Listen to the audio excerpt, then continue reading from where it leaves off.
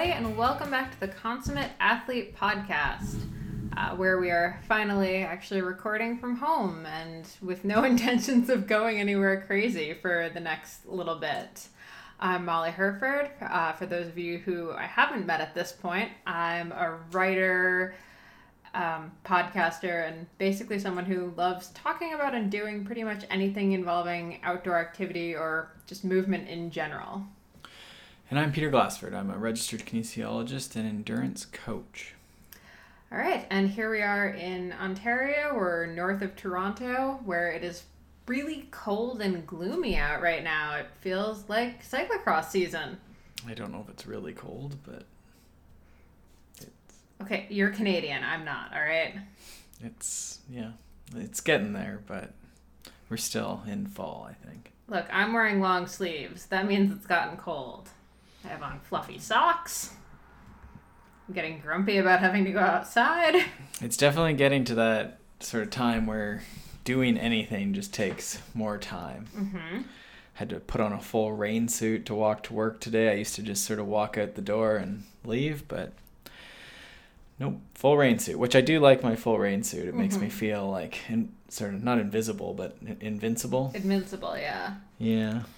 Anyway, if you guys have been keeping up with cyclocross, you know that it's been probably some of the most exciting races and weeks in cyclocross that we've had. I'm going to argue since we had Worlds in the US back in 2013. The women's racing in particular, in Waterloo and then again in Iowa City at Jingle Cross these past 2 weeks was just, absolutely phenomenal. We're seeing these young racers like Ellen Noble and Katie Keough really coming into their own as, not just women who are winning races domestically, but women who are now, on the podium internationally. So, yeah, racing was super fun. I got to be in Waterloo for the World Cup there and watch that, but then we actually watched Jingle Cross on TV ourselves on Saturday, which was actually kind of almost more fun in some ways. Yeah, I mean, it was good racing for sure. It was... Well, and unlike when you're there and you have no idea what's happening. Yeah, I mean, I think a lot of sports are like that. You can't really tell what's going on when you're sort of just sitting there in the pits, right? So It's different. Like sometimes you see more stuff, but you don't see the whole race, right? You can't see... we traveled around with a professional team, and I don't think I ever got to see, all the cool sections on the course. You sit in the pit or you sit at the start line, right? Mm-hmm. I used to joke when you were at races in Europe a couple of years ago, the only way you could tell what was going on, because they're so crowded with people and it's so hard to get from place to place throughout the, course of the race, that the only way you could tell where the leaders were was just you listen for a dull roar, and whenever you heard it, you're like, okay, Sven Nys is over there now. And right. That was the only way you could tell. And Sven Nys is one of the most famous of cyclocross racers. Very famous in Belgium. Since he retired, it's very hard to tell what's going on. People still cheer, but now it's much more sporadic. There's not that wave of noise that comes when he's on course. Yeah, I don't really have a perspective on whether it's we have Wayne Gretzky or there's Michael Jordan or something like that. I don't know if he's to that level. Yeah, probably not quite there, but pretty close. In Belgium, I'm just people really know him. Yeah. But you wonder if you went up to some random person in the grocery store and you said Sven Nys, would they know what you're talking about? Versus if you go to any Canadian grocery store and you say Wayne Gretzky, it would be hard to find someone who doesn't know what you're talking about. It's true. Even I know Wayne Gretzky. It's true. But speaking of cyclocross legends, it was super cool to see Marianne Vos back racing. And, I mean, watching her in Waterloo just absolutely stomp it. She ended up winning over Ellen Noble. She took the win just in the last maybe quarter lap. She got a gap. But the two of them raced together the whole time. And, Mariana was 7-time cyclocross world champion. She's, I think, the most decorated female cyclist in the world at this point, as far as the various medals and world championships and Olympic titles that she's won over the years. And to see her back after a couple of years where she wasn't really racing that much is just really great. She really, lightens up the race a little bit.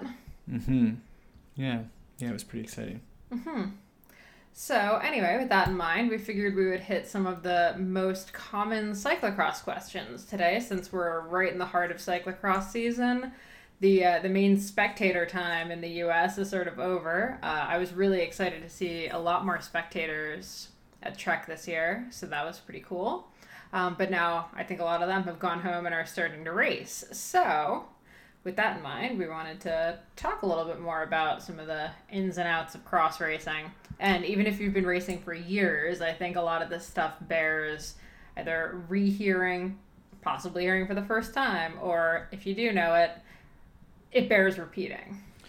Yeah, or maybe there's something there that, you can sort of share with someone, or keep it in mind if someone's got a question, or disagree with us and argue via Twitter. Yeah, it's always fun. Feel free. Yeah. Has anyone actually ever really argued with us on Twitter? No. Yeah, it's kind of disappointing. I mean, don't argue with me. I'm very fragile. I can't handle it. But you can argue with Peter. Yeah, I feel like it's just YouTube comments, which I try and not read because they're pretty bad. Yeah. But anyway, let's talk about the most arguably controversial of the cyclocross topics, which is remounting and dismounting.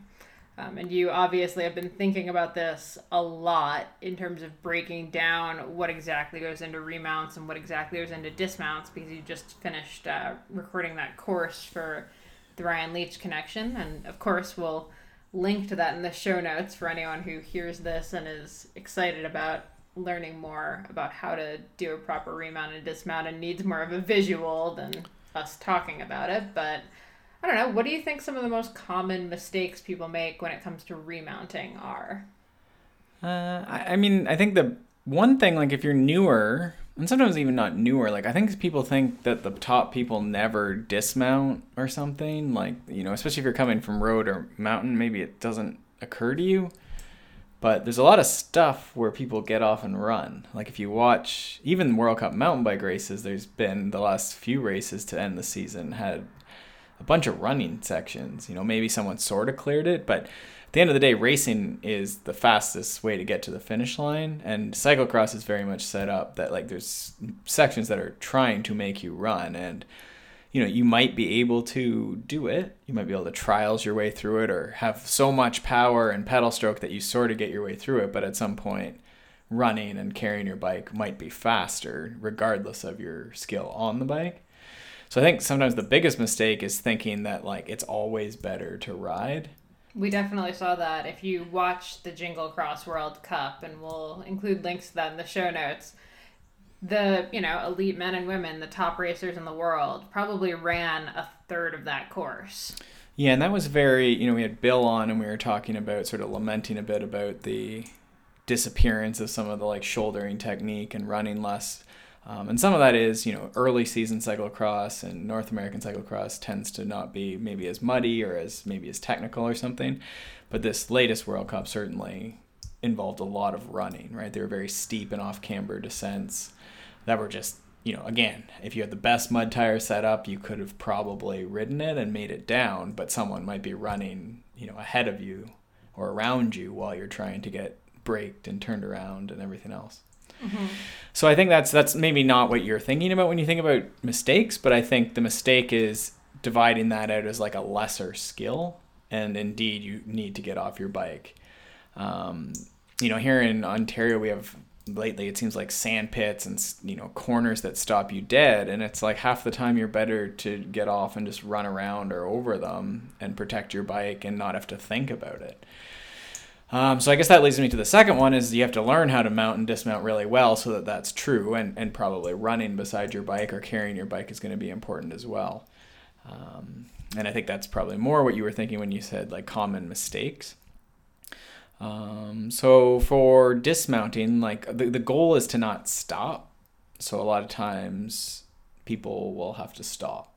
So you got to try and figure out a way that you can sort of coast and hop off your bike and then pick it up or push it and then hop back on without stopping. I'll say I saw that a ton in Reno. There was a really long sand pit, and I think maybe one or two of the pros cleared it.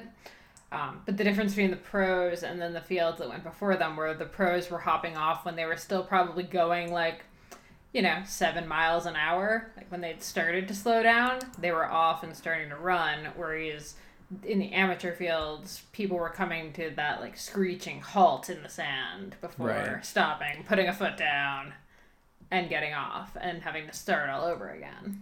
Yeah, so it's sort of, you use your momentum, and in the case of a sand pit, you maybe get in, and how far you can get. You can sort of eye that up, and then you have to execute that dismount, which is a little unnerving, especially if you're getting into sand or mud. But then sort of start running.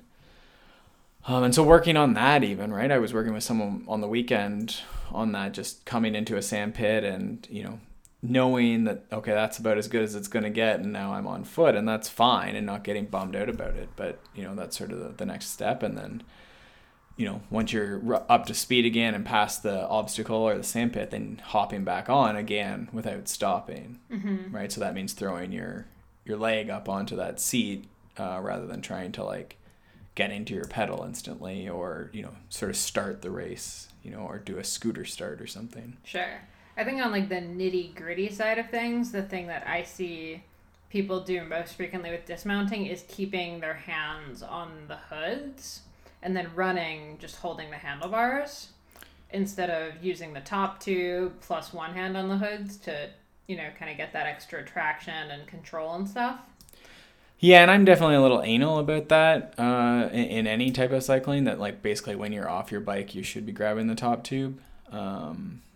And especially when you're doing something like running down a hill, if you're on the left side of the bike, you have access to that front brake with your left hand, and then you can sort of leverage off the top tube and lean on it or pick it up, whatever you need to do to move the bike around, but also use it as a crutch. Mm-hmm. So since you have that front tire and then the leverage of all your body on the top tube, you end up with this crazy traction that you could basically walk down the steepest, slipperiest hill. And that front wheel will almost always get traction because you can leverage sort of using the front brake and then your hand on the top tube. So it works really, really well to run down anything sort of sketchy. But it also to lift it over things. So obviously the barriers, but if it was a rocky mountain bike thing or up some steps or, keeping that rear wheel and all your drivetrain out of the sand would be another thing. So yeah, there's definitely, you go too far and it doesn't really matter sometimes. You can just run with both hands on the bar. But I think ergonomically and then also sort of just for control, it makes sense. Mm-hmm. Yeah. Okay, perfect. Any other common mistakes that you thought of as you were doing the course? Specific to sort of mounts and dismounts? Yeah.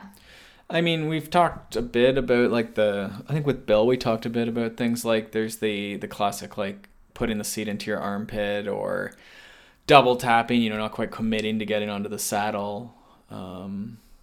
And then the classic landing on your crotch, which I was going to say, the cowboy. And I think all of them, I always sort of just see, because there's people who are the best in the world who do all of those things. Maybe not so much the double tap, you wouldn't see as much, but you can do the other ones and still sort of be fine. And if you're good, you're not losing time, you're not bending seats, you're not falling over doing any of this stuff, you're not losing time, then it's fine. You don't have to do any of it. If you're very tall, you can put the seat wherever you want. You're not going to hit your bike on, the reason when people lift up and put the seat in their armpit, it limits how high you can lift it. And especially if you're a small person, right? You're sort of in this, not double jeopardy, but what is that? Not double-edged sword, but you know what I mean? Lose. Yeah, lose, I guess. So, you're short, so you can't lift the bike as high. Your arms may not, you're a cyclist of some type, so your arms may not be overly strong like mine. But then so because you're not strong, you try and lift the bike with your bicep and sort of pull it, row it into your armpit. But then your armpit isn't very far off the ground, so your wheels are going to hit the barriers. So I think working on that, I think sometimes it's technique and just the speed you can carry in. In the course, we do go over a bit over that and sort of just different techniques. Molly executes the wave technique pretty well, where sort of the wheels go out to the side of you, and that works pretty well, especially if you can do it with a bit of speed. It sort of just naturally whips out. And there's a few different variations on that I think that you can do. I think your point to sort of the left hand is on the handlebar. A lot of times people don't have both hands helping. So if you think about pressing like a barbell over your head versus like just using your left arm, then you have two arms helping. So I think that helps. I guess we're sort of on to best drill here. That's what I was going to say. For the double tap, what I've been working with people is like, I don't think people, it's sort of that you have to jump off the cliff, right? There's a little hop that does have to happen. You do have to sort of commit to that, like 1, 2, if you can visualize yourself stepping beside your bike, it's sort of like 1, 2, and then up, your right leg goes up. I always joke when I first learned to remount, I had to go across a field, I think 10 times next to my bike, just going 1, 2, 3. Right. 1, 2, 3.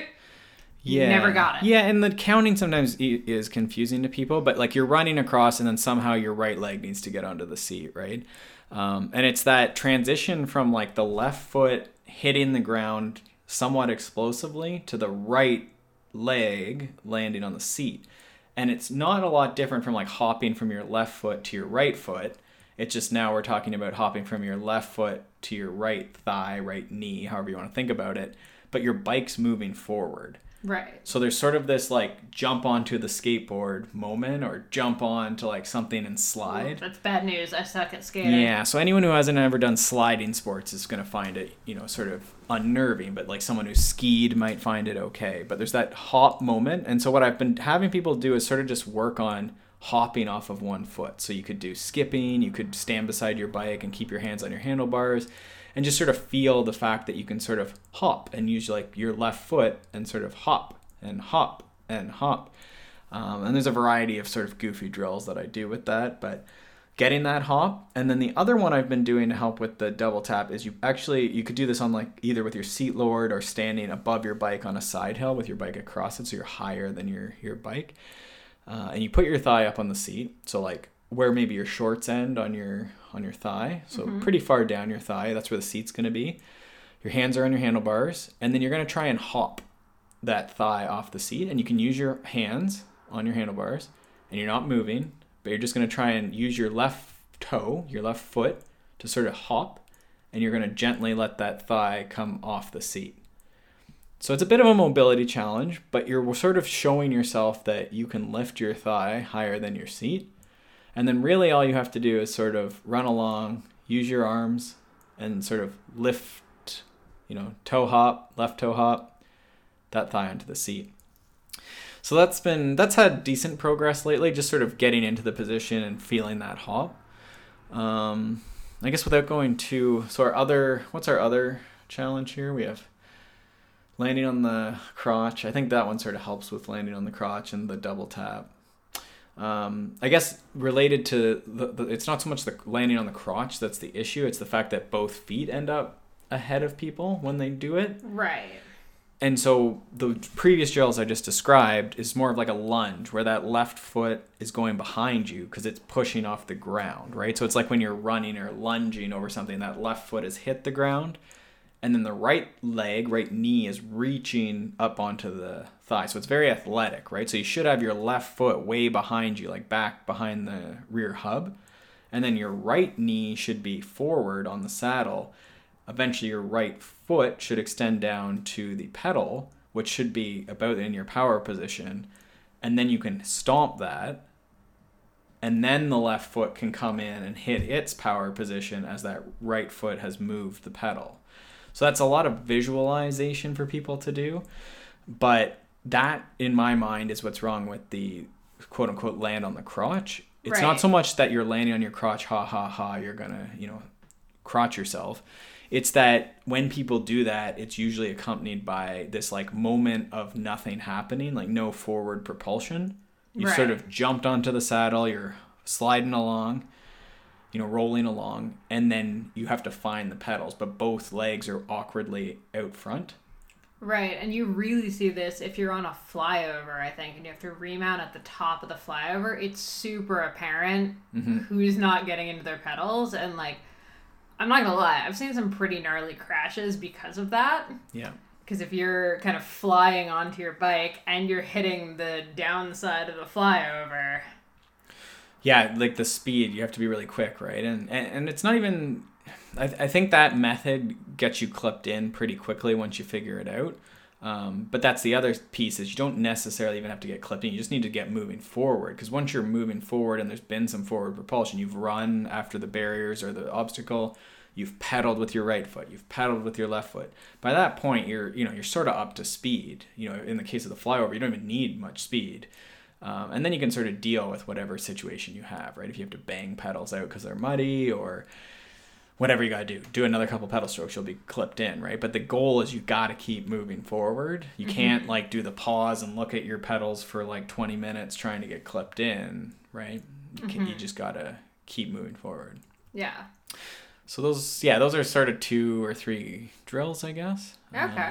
So I want to talk about cyclocross racing now, because I know, a lot of people we know are, in fact, racing. We've both raced before. You obviously coach a lot of racers. So let's talk about the actual race day.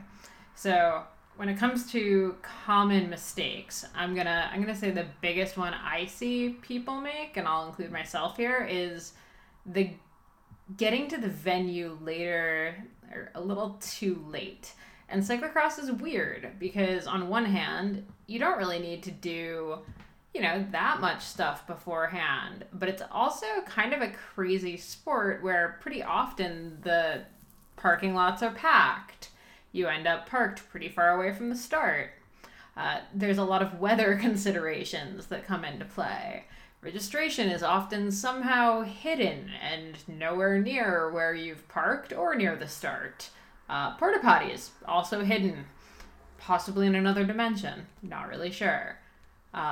So I think arriving with a lot more time than you think you need is probably my number one tip, and arriving too late is the biggest mistake I see people make. Yeah, it's nice to have time. It sort of depends who you are and what you're trying to do a bit, right? If your race is at, first race 7 a.m., there's only so much you can do. And Molly's getting a call. Ignore that. So if you're early, still you're going to try and arrive, whenever registration's set up, whenever the course is going to be ready. A lot of people like to do some sort of pre-ride lap. So knowing when those gaps are between the races is going to be important. You can look at that up on the race schedule, the tech guide usually. Most, again, there's sort of the two sides of the sport, right? There's the more professionalized, bigger races, but a lot of people are doing local races, right? Maybe a weekly race even on a weeknight. And to me, that's sort of, you show up, take care of your registration, maybe, between 1 and 2 hours beforehand. And then usually the course is open around 1 hour before your course or your race, and that might just be a short window between races. Again, you have to sort of figure out when that window is going to be, or if it's just for an hour before the race you have a free laps, you can just do as many as you want. And then in which case, I would sort of do a quick spin on the road just to get warmed up, and then do some laps, easy laps, suss lines, and then maybe one, if you're going to do 2 laps maybe total, because these are short laps in cyclocross. So maybe an easy lap looking at lines, maybe redoing a couple things, and then a lap where I just sort of hit a couple sections harder to sort of get activated. And, rather than doing my usual sort of 4 or 5 by 45 second sprints, on the road or on the trainer, a lot of times I would just warm up on the course and then go to the start. Now, if it's muddy, that all gets thrown out the window, right? Yes, and also can we speak to the fact that one hard lap is usually quite sufficient, and kind of ODing on the hot laps, you ride a couple, you ride the one by yourself, but then as you get to the end, your buddy is going out for his hot lap, so you hop on there, and now you've done 6. Somehow. Yeah, and so a lot of times what it ends up being is, if it's muddy, maybe you can get on earlier. Let's assume you're not your first race of the day. Then you can get on and do a lap, suss out the course, see where the problem areas are, and that's maybe not even your warm-up, right? And I've done that as a walk. If it's been super muddy, because I often don't have a second bike or a mechanic there. So, if it's just crazy, you can almost walk the course while the other race is going on outside of the course. Just walk as you're spectating, right? And sort of see where's everyone riding. You can sort of use other people, learn from their mistakes and their experiences. You just sort of watch where people are riding, where are they screwing up, who's going faster through the corners, or if they're running versus riding, which we talked about. And then maybe if you did ride, you go back, clean up your bike, hose it down, get it reset up. And then maybe you're going to warm up on the trainer or warm up on the road around the venue, right? Mm-hmm. And that again is in that half hour, say, before the start. Okay, let's talk about the elephant in the room. What tire pressure are you running? I mean, that's such an odd question, but if you sort of think 25 to 35 and you're in that range, but you're going to set it up day of the race, but because you've used your tires in all your cross practices, you have an idea of what normal is. So I often run just clinchers. Again, I don't race that competitively or at all for cyclocross at the moment. So I just would have like some cotton clinchers, with some decent tubes in there, and I'm fairly light and try to be fairly smooth. So I've been running, we were out doing a big cross practice and some simulation on the weekend, and I think I ended up running 27, 28, and that would be on the very low end for what people generally would run with tubes, I think.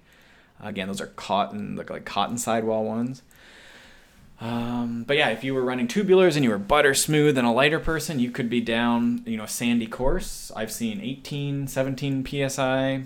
So tubulars are generally going to be on the lower end. I'd like to find out, when you say lighter person, though, you're not talking like 160 being a lighter person. No, I'm talking, like yeah, I don't know. Like low. Yeah. Like just smaller female racer. Sure, or males. It could be anyone. But again, it's sort of that, what tire are you running? So you have tubulars can be run a little lower, and then if you think about this as a spectrum, a sliding scale, you have like tubulars on the left, then tubeless, and then maybe cotton clinchers with some latex tubes, and then you have your like standard clinchers that came stock on your normal rims. And so the right side of that, the clinchers that came on your bike, they're going to need to be run at a higher pressure to avoid pinch flatting. The tubulars, assuming you have the budget, can be run much lower on that sort of range. Mm-hmm.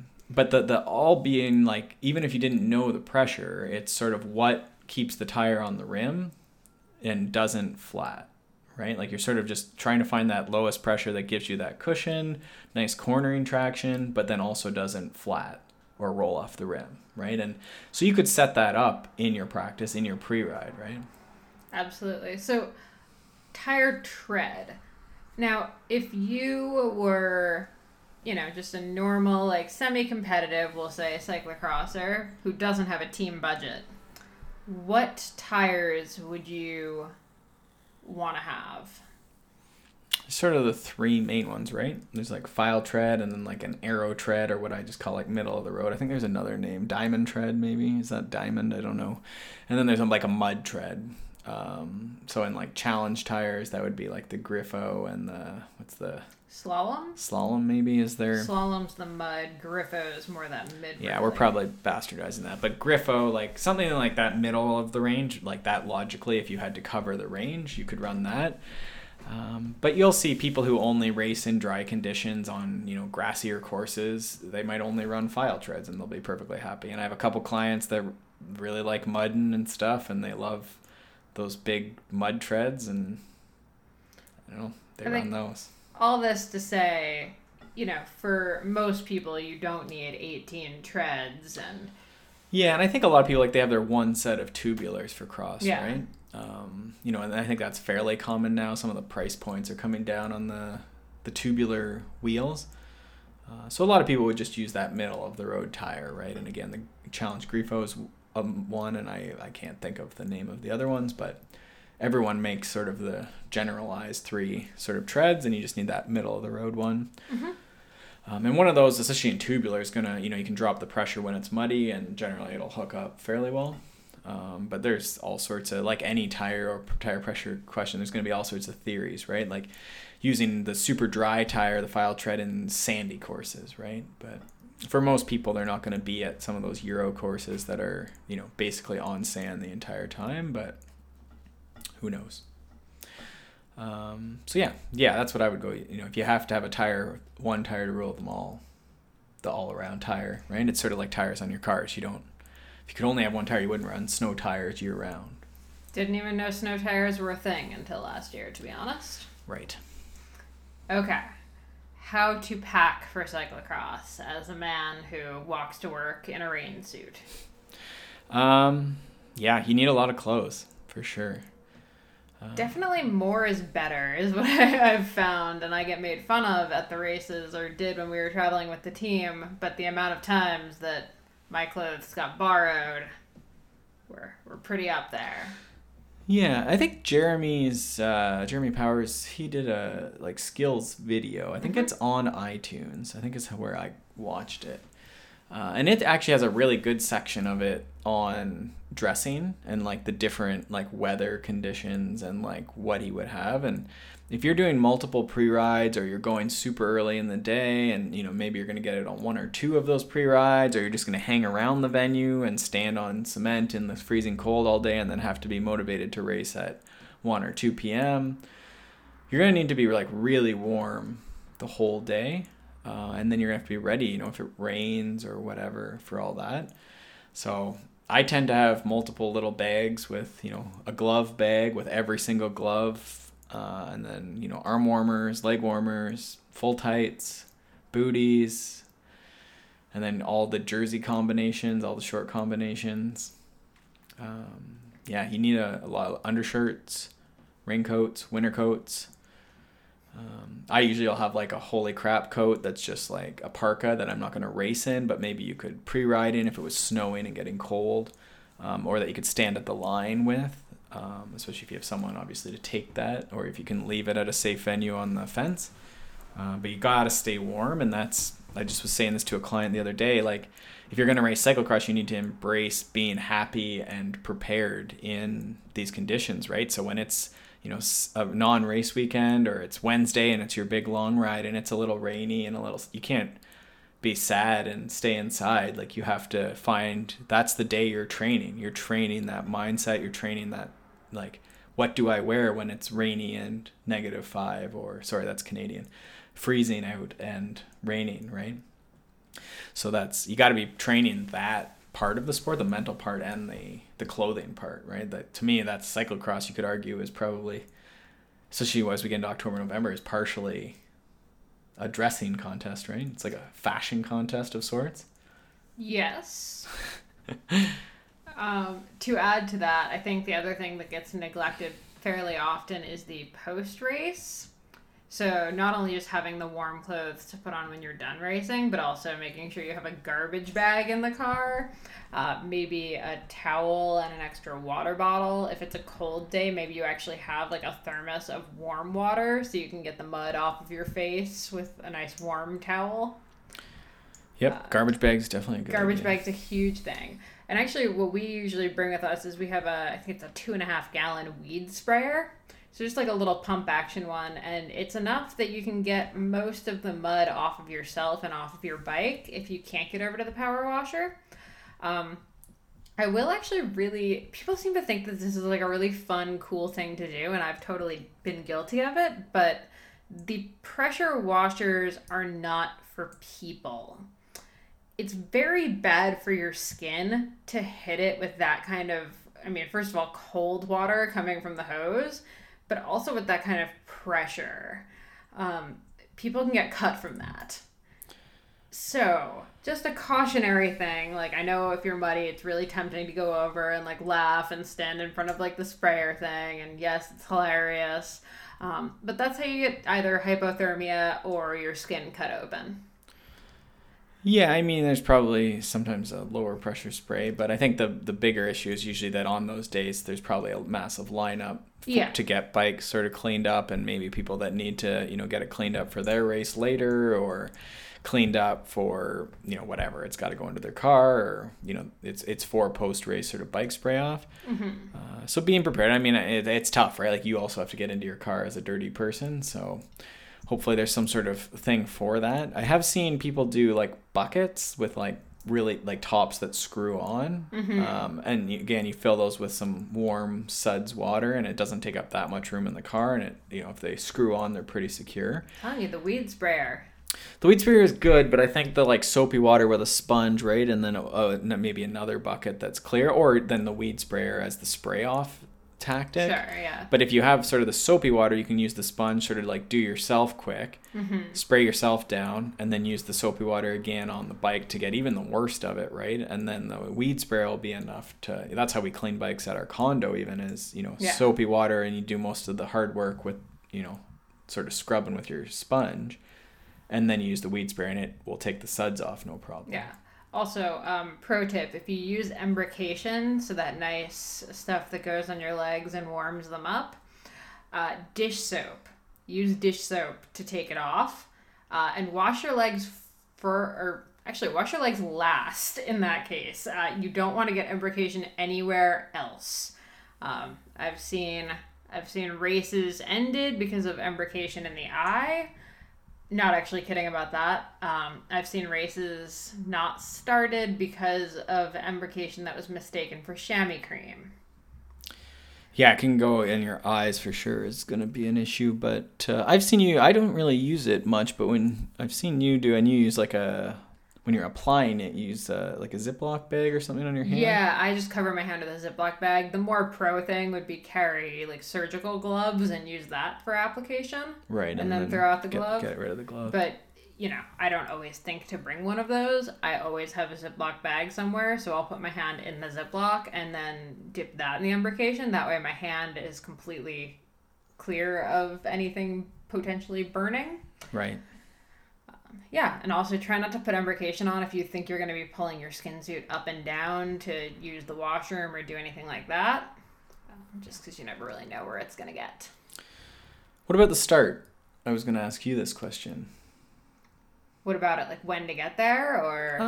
That's an interesting. Like people have to read that situation, like staging and whether they get called up, and that's how. And there's like I have some clients have to stand for 15-20 minutes before the race and then start cold basically, so the big warm jacket's helpful there.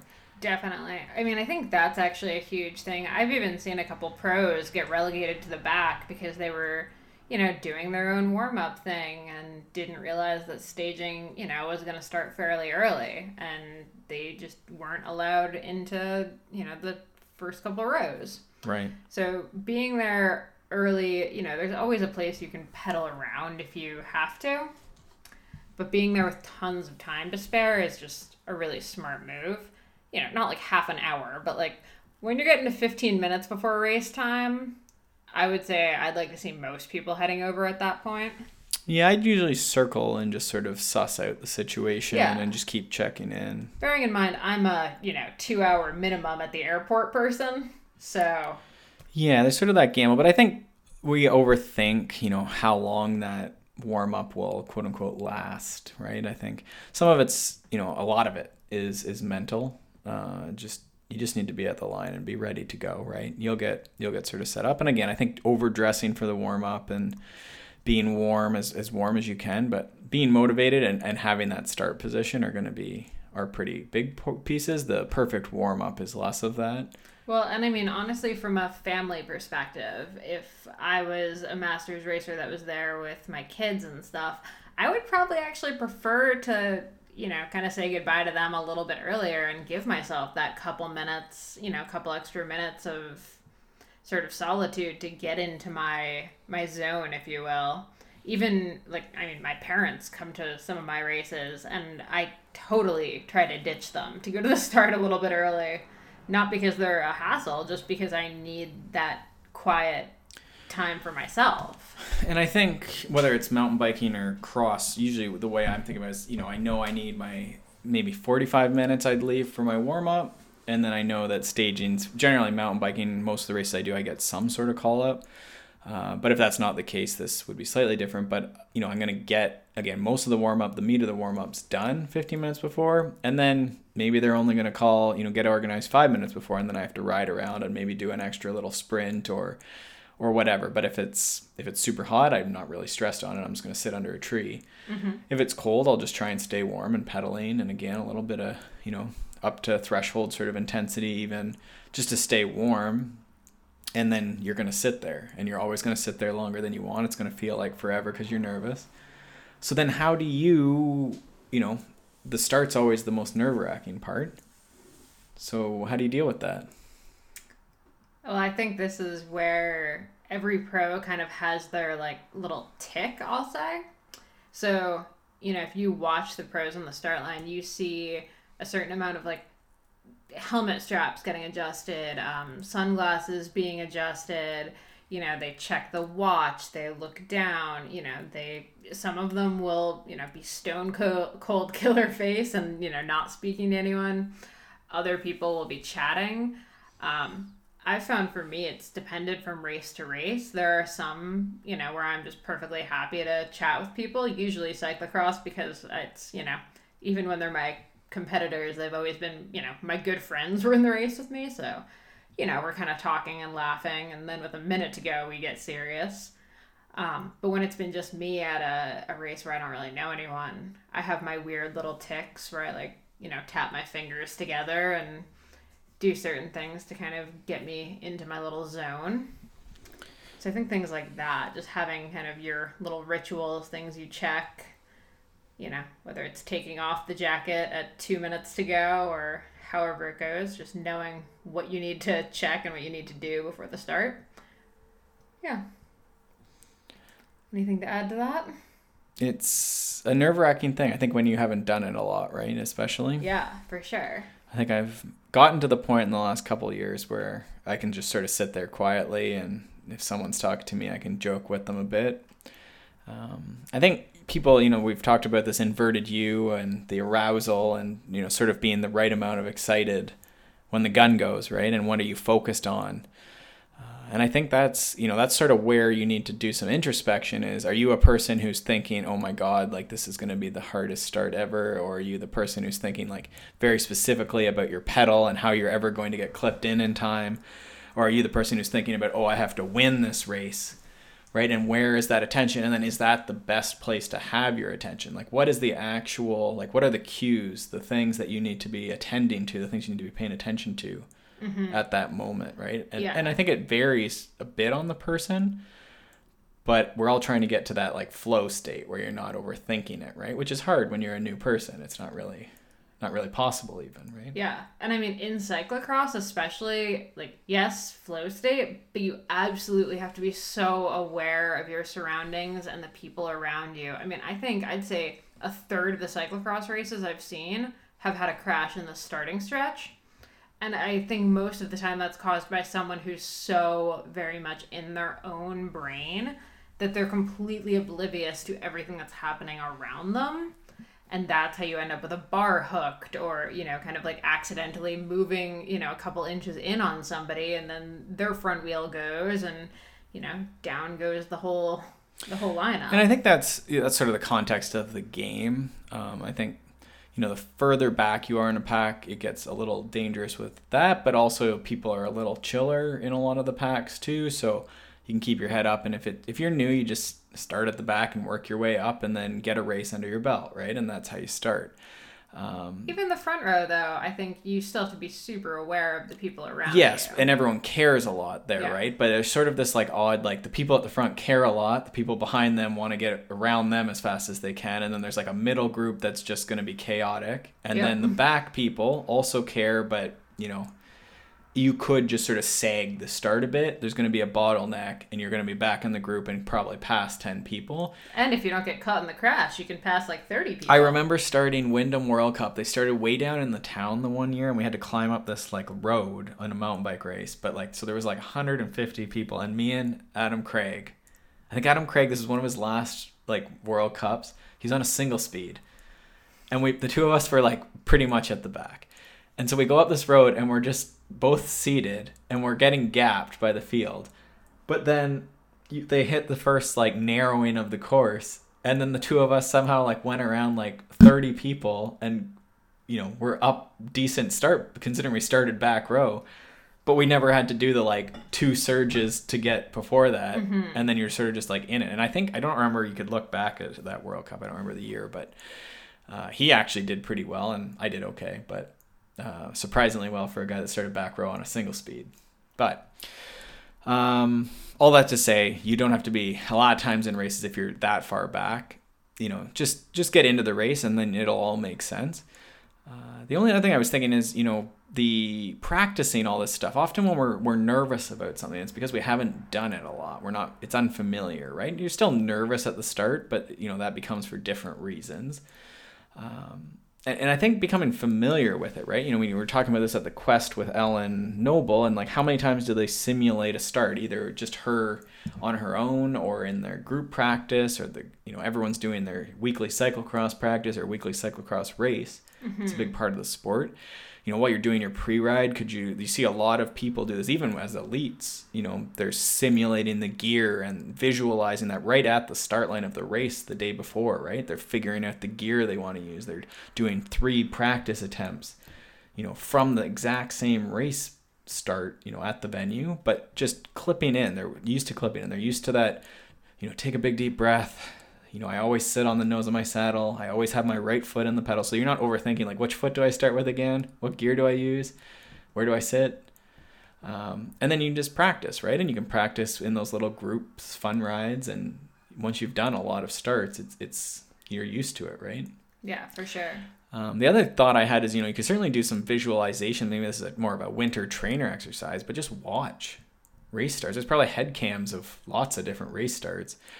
And just pretend you're in it. Like even on your trainer, you could stand there, pretend you're going to do the race start, hop up on your saddle, start pedaling with the group. Right? And I think you'd get a lot of that like mental like butterflies in your stomach. I always get chills. I was going to say, like, I'm getting upset right now. My heart rate is... Yeah, you might... Like, I have some chills. Going a little hard. Chills, like, sort of on my skin. Peter, that's because you left the window open. Yeah, it's cold in Canada. That's how we started. So I think those are some ideas. Anytime you're nervous about something, you just need to find ways to... progressively, what's the progressive, it's not exposure, but you're scared of snakes. So you look at pictures of snakes, right? And then you go to the zoo and the snake's behind the glass. And then all of a sudden you're like, oh, now I really have chills. Yeah. Then all of a sudden you're holding snakes and then you can like go sleep in the jungle or something. And yeah, you like own a snake all of a sudden and you're that person. You're like, did you buy us a snake? 10 snakes. Did you buy us 10 snakes? They call you the animal lady. Anyway. Okay, last topic for today. Just a couple words on eating for cyclocross, because I feel like this is a huge thing, because cyclocross races tend to be at sort of wacky times. It's very rare that they're at really convenient times. Like, I don't know that many people who get to race at like 10 a.m. where they can get up and have breakfast at 7. There's got to be someone who races at 10. I mean, obviously, I just don't know who those people are. It's just like a worldwide rule that there's no race. Yeah, there's no racing between 10 and 12. We observe. We have some sort of ceremony. Mid-morning nap? I don't know. Yeah, it's true. It's all races, right? It's either early or it's late in the day. The biggest thing I see is you just got to eat. Yes. Nothing crazy. Nothing hugely outside of your normal, but like just keep some food coming in. If your race is later in the day, have a normal breakfast and then, have some snacks beforehand. What would normal snacks be? Pre-race snacks. I mean, my inclination is to say things that you would not necessarily agree with. So I'll say like Ellen Noble, for example, like an hour and a half before we'll do a gluten-free waffle with pure maple syrup, something like that. So something that's a little bit more carb heavy. I think that's great. Waffles. Cyclocross food. Perfect. Boom. Maple syrup. That's great. Yeah. I was going to say... But people, peanut butter sandwiches. Yeah. Great. Bars. Great. If you're riding and you're doing a bunch of on and off the course, you could even be in a mix. Like this is, again, people try and make it more complicated. Like you're just doing a training ride, right? And then at some point you're going to press lap on your Garmin or your cycle computer and the race starts. And then when you're done, press lap again, and then you're going to cool down. So it's a lot. Like sometimes people overcomplicate race day, but just do everything. Like that should be the goal. You make your battle stance, your everyday stance, and then it's not as nerve-wracking, right? There's obvious differences. Someone's going to give you a time. There's a lot of people around. There's cowbells. But you can try and simulate a lot of that. So whatever you normally eat before your workouts, right? Whatever you normally drink during your hard workouts. Mm-hmm. I think the only other thing I'll add is just, topping off, like within 15 minutes before the start, having, around 100 calories, give or take, of something. A lot of the pros will do the gel on the line, but, for you, that might mean a couple of Cliff Shot blocks or a couple of bites of a bar or something like that, if that's Sure. More your preference. Make sure you drink a little bit of water with that. I think that's actually probably one of the bigger things is when it gets colder out, it's so hard to be at a course and be drinking enough. So I think making sure you show up with bottles that are maybe actually a little warm when the temperatures start dropping. Or the insulated bottles. Yeah. So you're not just trying to sip on frozen water. And it's, people think about the hydration, but it could be the digestion of that carbohydrate or whatever you're eating, right? Whether it's a banana or a gel or, you've made your little date square, super organic paleo energy squares, that still needs water. Right? Yeah. Or else you're going to have a block in your stomach and it's going to not go down well, right? And so we're just trying to keep it simple, but keep that energy coming in. And it's pretty, you've got that nervous stomach or whatever, and, trying to practice that again so that the nervous stomach's used to it. And then, being prepared so that you have a less nervous stomach is also going to help. But eating something, I think, right? You can certainly refine timing and stuff like that, but the biggest mistake I see is I ate breakfast and then I raced at 2 and I've been doing pre-rides and warm-ups and, I rode for 3 hours and then I raced and didn't eat the entire time because you don't eat during cyclocross. That is not true. Well, you don't feed generally, right? Yes. So that's what, okay, but the key is you got to try and keep that fluid and food in, the fuel in for as long as you can, right? And that's having watched all the cyclocross at the elite level. Those people are just, the bars are there, the gels are there, bananas are there, the waffles are there, sandwiches are there. And it's just whatever folks are into, right? It doesn't really matter. As, you have your food, I have mine, but it's the food that stays in my belly and, fuels. Totally. Okay. Well, I think that's it. I think we didn't really reference the bunny hopping barriers video that I did. That's free. So the mounts and dismounts one, you got to pay for that. That's a whopping $19 to learn step by step how to do mounts and dismounts. But if you just want to skip that and never get off your bike, even though you'll probably have to, because at some point they will create a barrier high enough. Free video. Canadian Cycling Magazine filmed it. Really well done, I think. At least from a filming perspective. I don't want to commentate on my own coaching and drills. Okay. But it's step by step. 5 basic steps to go from sort of not lifting your wheels to flying over barriers. We'll put that in the show notes because I don't really have a convenient link for it that I can give you. But if you Google Canadian Cycling Magazine, bunny hop, cyclocross barriers, you'll probably find it. But we'll put that in the show notes. And again, before we go, just a quick request that if you've been listening to this show for a while, if you've been enjoying it, if you've gotten anything out of it, we would love it if you'd pop over to iTunes and just rate and review the podcast. It's super helpful for us. And of course, we'd love to hear any questions. If you have any suggestions for guests, anything like that, you can find us on Twitter and Instagram. Peter is at Peter Glassford and I'm at Molly J. Herford. Thank you guys so much for tuning in, and we will see you next week.